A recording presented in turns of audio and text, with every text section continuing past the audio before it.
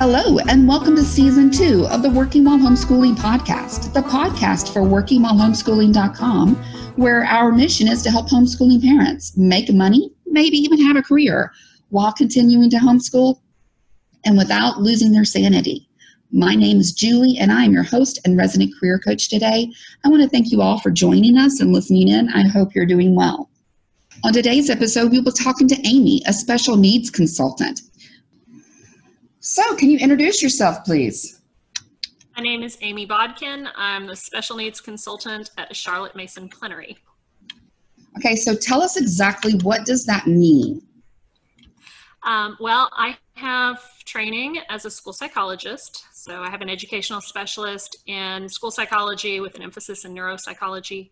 I am an autistic adult, so I have personal experience. And then I also have kids with special needs. So I also have experience of what it is like at home with the kids. So I get to come at it from three directions. And then what I do is usually work with special needs families on helping them figure out where their kid is at, what types of curriculums and approaches would work best for their child, where they're at, what the next step they need to work on as far as trying to help their child continue to grow and develop is, those kinds of things. Awesome. And then tell us about your family and your kids, your homeschooling kids. I have two kids. My oldest is a girl, Jessica, and she is almost 12. And my youngest is a boy. His name's John, and he is 9. We have a slew of special needs at our house: autism, dyslexia, dysgraphia, auditory processing disorder, hyperlexia, nonverbal learning disability. We've got quite the collection going. Yeah, I definitely can. I know that resonates a lot of the audience and me as well, for sure. Now, I know you mentioned to me previously that obviously you guys are using a Charlotte Mason approach, but have you found certain programs, curriculums, and so on that kind of that work well for your family, that make this working while homeschooling life a little bit easier? Yes. So one of my favorite tools is called a Goalie. It is a brand new piece of assistive technology. It looks kind of like a cell phone, but it doesn't have access to any apps. It has basically scheduling apps with visual and auditory reminders. And so it will start to make noise, have a visual countdown of what you're supposed to be doing, and the parent is able to plug their to-do list for the child into the device. And then the child is able to use that device to basically check off a list. And then you're able to see on your cell phone, on your app, how it works and like what they've done. And then it will also award points that you can exchange in any way in your home. But I like to think of it as taking the opportunity to outsource your executive functioning, because executive functioning is one of the biggest challenges for kids with developmental delays. And as an adult, as an adult, I tend to outsource mine to my phone. Right. But I don't want my kids outsourcing it to a phone because they tend to get distracted by games and such. So Right. I mean, honestly, I was listening to that and I'm going, oh my gosh, it's like outsourcing the nagging. So like you're not being the nag anymore, which is would be so. And you get to keep it positive too, and it gives them a bit more independence as well, which is nice because they want more independence. They want it. Help. Yeah. Mm-hmm. Yeah, that's really the stage I'm at as well, with mine being 11 and 13, is they want the independence. They should be able to have the independence at their age, but frankly, I'm really nervous about giving them the independence because it really hasn't gone super well in the past. So, and usually it has nothing, like you said, it has nothing to do with them. It's that executive function that just... Right. I was never good at it as a kid either. You know? Exactly. They just need some training wheels. Right. Now there's another company, I really like a lot of their stuff. It's called Gander Publishing. Mm-hmm. And they put out a program called Visualizing and Verbalizing, which we have used with my son. So in your brain, you have two visualization systems. There is your Gestalt imagery, which is basically, it's your concept imagery. It's like making a movie in your head of what you're reading or hearing. And since memory is encoded visually, that's how we find out what something's about. Mm-hmm. And so it's how we remember and how we comprehend. My son had a lot of trouble with that. And if he heard something, he might not remember. He'd only remember a few words. And so we got the Visualizing and Verbalizing program. And the Visualizing and Verbalizing program, we used it for 1 year, maybe close to 18 months. We did it very slowly. We didn't follow the exact instructions. We spread it out, so it was a little every day, and got through maybe 25%. And in that, about a year time, he gained 5 grade levels in listening comprehension. Wow, that's huge. Shocking, yes. Now, my daughter has dyslexia, and so there's another program that they have that is for symbol processing, and that's your other visualization system. That's where you can see letters in your head. And I'm dyslexic too. And so when I visualize words, I can only visualize probably up to 5-letter words. And so I can only picture like 5 at a time at most. And my daughter can only picture 3 at a time. And so this other program called Seeing Stars is supposed to get at building up your symbol visualization system so that you can visualize longer and longer words, which is really useful, especially with spelling, because you have to be able to visualize the word to spell it.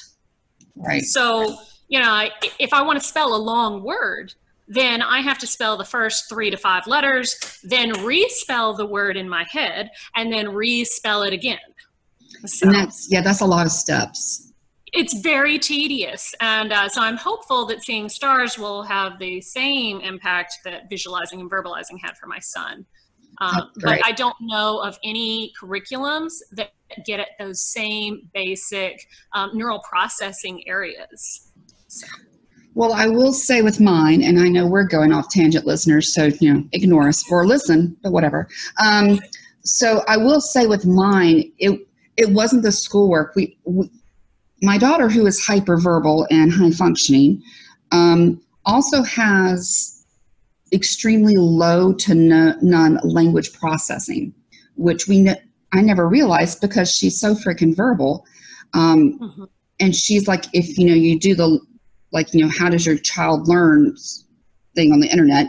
Basically, she was like almost a 0 in auditory learning, which was weird for me because she talks all the time. So you would think those two go together, and they don't.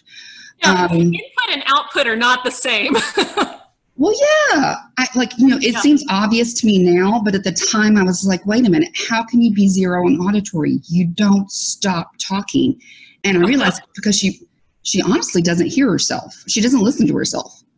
Well, and also, I don't know if she does this or not, but one of the tricks I discovered, since my auditory input didn't work as well, having auditory processing issues, I learned to compensate by overusing my output. So the more I used my output, the more I could find out if people were agreeing. Is that what you were trying to say? And I could kind of bounce ideas around. Right. And that was just kind of mind-blowing to me at the time because, being a girl with high functioning, she was diagnosed very late, which is normal. Right. It shouldn't be, but it is. So, but like you mentioned, the visualizing and verbalizing, that's actually one of the things my girls, we have realized now we have issues with, but ours actually tend to be more emotional in nature. So she can feel the feeling, but she can't tell you what she's feeling. And she can't talk about it. So like something happened, with some kid in some group or whatever, and she got in trouble for it. But it took her like 3 or 4 days to literally come down off the ledge and calm down.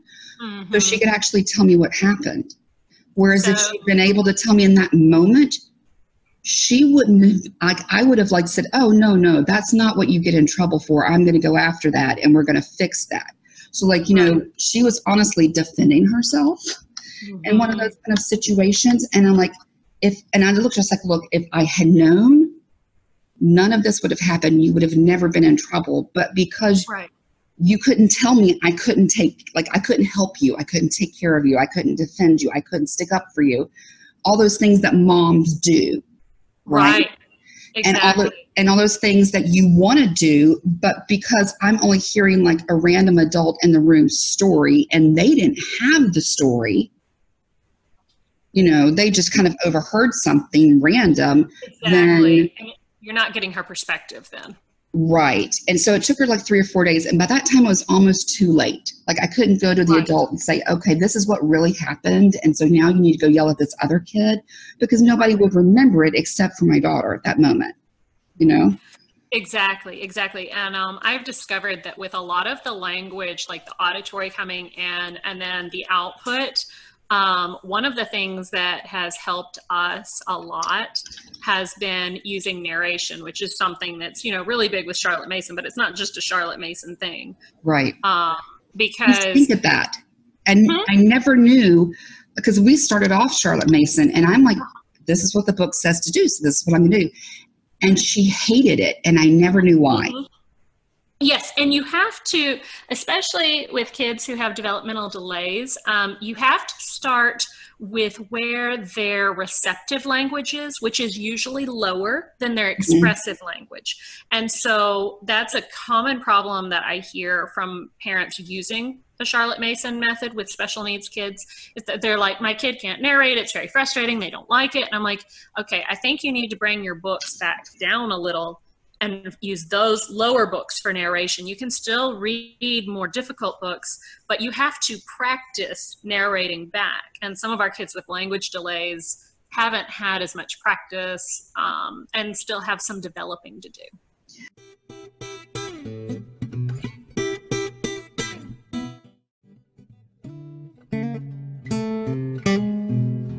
Yeah. I wish honestly, I had understood all of this when she was younger, but I will tell you the narration was like, I read that and I'm going, well, that's dumb. Because I was like, okay, I get why you're trying to do that, but it just seems like a waste of time to me. And I was like, I kind of skimmed the Charlotte Mason approach. I'm going, oh, I like, yes, that's what I'm trying to say. But I never really got into the narration personally because I never saw the point. Well, things like narration and picture study, where you're looking at a picture and then you don't look at it and you describe what you saw. It sounds kind of simplistic. It sounds preschool. Yeah, but when you think about it, it's actually training the neural pathways to be able to visualize what you're hearing or talking about, and also to be able to take those things that you heard and then learn to output it. So yeah, I really wish I had that explained to me better, like the reasoning behind that better when I first started homeschooling, because to me it was like, were they listening? Can they answer basic questions? Like, were they paying attention? And honestly, and when she was so high functioning, she was so advanced in everything else, frankly, I just thought that was like cheesy little kid stuff, and she was beyond that. And I had no idea. And maybe we would have caught some of these things earlier. That's kind of like, it's like, if I had understood what I was walking into, but I guess that's what we all do as parents is, if you know what you're walking into, you might have not done it, Very true. Very true. And there have definitely been, even with all of my training and stuff, and my own experiences, there have been things where I go, I should have done that differently. Yeah. Visualizing and verbalizing was one of those for us, because I was dyslexic, not hyperlexic, which is the kind of like the opposite of dyslexia. And that's what my son has. That's where he taught himself to read. At least by 2, maybe earlier. And that's why he was having the comprehension issues, because his symbol imagery, his imagery for letters took off, but he did not develop the visual concept imagery for pictures. So. Okay. Well, let me head back to what we're supposed to be talking about today, instead of a fun tangent. So let's talk about like what a typical working homeschool day looks like in your house. So I already mentioned the goalies, and that is a big part of our day. One of the things that I do with my kids is that they have a daily list of individual things that they do, and that's on the goalies. And so when they get up, they will take their goalie and they will start working through that list. And that's going to be things like practice reading, do a math lesson. And I've picked their math curriculum based on the way that their brains think, so that they can do it more independently. I've found if you find a curriculum that speaks to the way that their brains learn best, they are more able to be independent. Absolutely. And then also they will do some handwriting, and I've made use of a handwriting app called Writing Wizard that will not let you make mistakes with letter formation. So when they're forming letters, we'll use that. Once they know how to form the letters, then we move on to just writing on paper. They'll have music practice, exercise. I try to keep it kind of a lot of different things where they can go back and forth doing different kinds of activities, and also short. Right. And then we have some things that we do together. Sometimes it's first thing in the morning, sometimes it's not. But I rotate that on a loop schedule. And so if we have a 3-day week because stuff came up, then we just go on to day 4 of the loop the next week and keep going until we get to the end of the loop, and then we restart. Okay. So how do you fit work in with all of that? Because I know with, honestly, special needs parents, being able to work is almost like, I hear complaints about that a lot, is like, being able to work and deal with everything that your child needs is difficult. So how are you fitting all of that in? Okay, so the goalies, they're able to do independently without me around, which is nice. And if they take longer, then that's their choice. But we like electronics in our house, and they do not get electronics until all of the work is done. Right. So if they want it, they will have to finish it. And if they want to drag their feet, they're welcome to, but it's better if they can get it done quickly and have time to play and do all sorts of fun things. I do a lot of my work at night and on my phone. So when I take them to music lessons, for instance, I will sit and do work while they're in their lessons. I also will take some time to do it at night. A lot of times, since I consult, most of my work is done via email. And so since most of it's done via email, I can actually work while I'm listening to other things, whether it's, sitting and watching a TV show that we've already seen that's not going to be very distracting, or listening to the kids practice music or something like that. As long as it's not too distracting, I can usually do the emails that way. I also have, I do some psychological assessments with my consulting that is included in the consultation. It's not a separate fee. And so I have a lot of that already pre-scanned into the computer, so it kind of simplifies. So trying to take some shortcuts and keeping it all electronic definitely helps. And then taking advantage, a lot of times of taking advantage of evenings. We do have sleep issues in this house, like many special needs families. So we eventually let the kids just stay up later. So as long as they're playing quietly, they'll stay up and I'll just keep working. Okay. But eventually they will go to bed.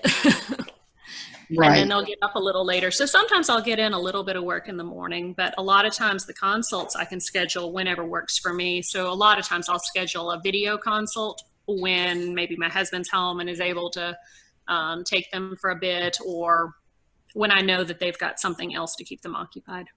So, but most of their schoolwork can be done in 2 hours if they choose to get it done. Right.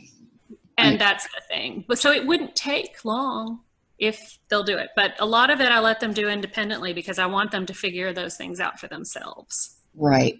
Right. Okay. Awesome. Part of their learning. Yeah. So. Yeah. Yeah. I'm feeling the same thing. So yes. And sometimes they make mistakes when they're learning of how not to do things. And some ways are more efficient than others. Yeah. But when I'm choosing their individual work, I always keep it at what they can do for themselves, by themselves, and what they will do. So when they were really small, I started them with a list when they were really small, and it was things like play with Legos, play with dolls, play a game, things like that. Things I knew they could do. And then as they've gotten older, I've slowly added and made it more difficult to the point that they're doing, grade-ish level work, depending on, their level. But it's not too frustrating or too hard. Right. And that's one of the things I did like about the Charlotte Mason. I think I really took away was the short, like, you account for the short attention spans. You don't think a 5-year-old's going to sit still for 30 minutes and listen to a lecture. Exactly. And I was like, oh my God, yes, that's what, honestly, when I was first starting out and you have this very, idealistic view of homeschooling and, kumbaya and all of that. And I was like, oh, yeah. You basically work for 10 minutes, take a break, work for 10 minutes, take a break, and then the next year's work for 15 minutes, take a break, work for 15. And the breaks were anything from like, oh my goodness, I forgot to go flip the laundry. Come everybody, let's go flip some laundry. Like I would make up reasons for us to get up and do heavy work. Give their brains a little bit of a break, and make a move. And then they were ready to come back to it. And that worked really well for us for a while. But, I even see them now. My kids, my oldest will say, she's like, I need to, we have one of those little mini trampolines, which by the way, parents, best $50 I ever spent my entire life. And, so true. We have one too. yeah. And, she's 13. She's like, I just need to jump. And I'm like, I remember last week I was like, oh my gosh, where is she? Like, did she just disappear? And my youngest is like, oh no, she's on the trampoline.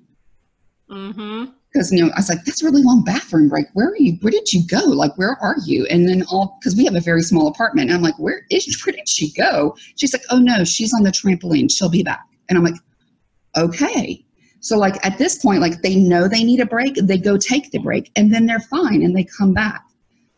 Yes, and they are beginning to learn a lot of those kinds of skills too. Yeah. My husband lifts weights and has a weight rack at our house. And so my son actually uses it as his own personal jungle gym. Nice. And there's a trampoline under it, so he gets lots of bouncing and climbing and upside down and all those things he needs. Absolutely, absolutely. So as we wrap up today, do you have any last words of encouragement or advice or a word of wisdom you would like to leave the parents who might be out there listening today? Yeah. Listen to who your child is today and teach that child.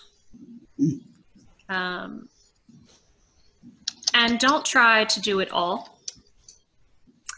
Do just whatever the next thing is. When you worry about what's coming up or what you didn't do well before, you end up creating a lot of anxiety for yourself. And if you can just focus on the next thing, then eventually you'll make it to that entire list. But it's just about what you're doing right now. And it's the same way with kids' education. You know, we think about, oh my gosh, we've got to get this child graduate high school. We've got all this to do. We need to get a head start so we can make sure we get it all in. But nobody thinks, oh my goodness gracious, I have got to feed my child 3,000 meals before he leaves my house after graduating high school. How am I going to get all those meals in? We better start doing 4 or 5 a day so that we don't miss any. You know, it's something you just do each day as it comes up. You just do the next meal. So Right. It's the same way with education and with work. Do the next thing, stay right where you're at, and just do the next thing. Don't worry about where it's going to end up, because it will end up where it's supposed to. That is awesome. Thank you so much for your time today. You are most welcome. Now, as we wrap up our episode today, I want to thank you all for listening in. There are a ton of great podcasts out there, but you chose to spend your time here with me, so thank you. Please be sure to check out the show notes for the links to my site, workingwhilehomeschooling.com, and all of the great ways that you can reach out to me online. And I do appreciate my listener supporters, so if you're enjoying today's podcast, you too can support me with a small monthly donation that's going to help me continue with great content and interviews like you're hearing today on the Working While Homeschooling podcast. Just check out the show notes for the link. I also appreciate your online reviews, all of you that have been subscribing to the podcast, and thank you to all of you who have been sharing this with your homeschooling friends. If you know someone that you think is going to be a great guest of our podcast, please let me know at julie@workingwhilehomeschooling.com. Thank you for listening in today. Thank you to Amy for being our guest. And everyone, please make sure you're joining us in our Facebook group for continuing conversation on today's topic and beyond. I look forward to seeing each of you soon at our next podcast for Working While Homeschooling.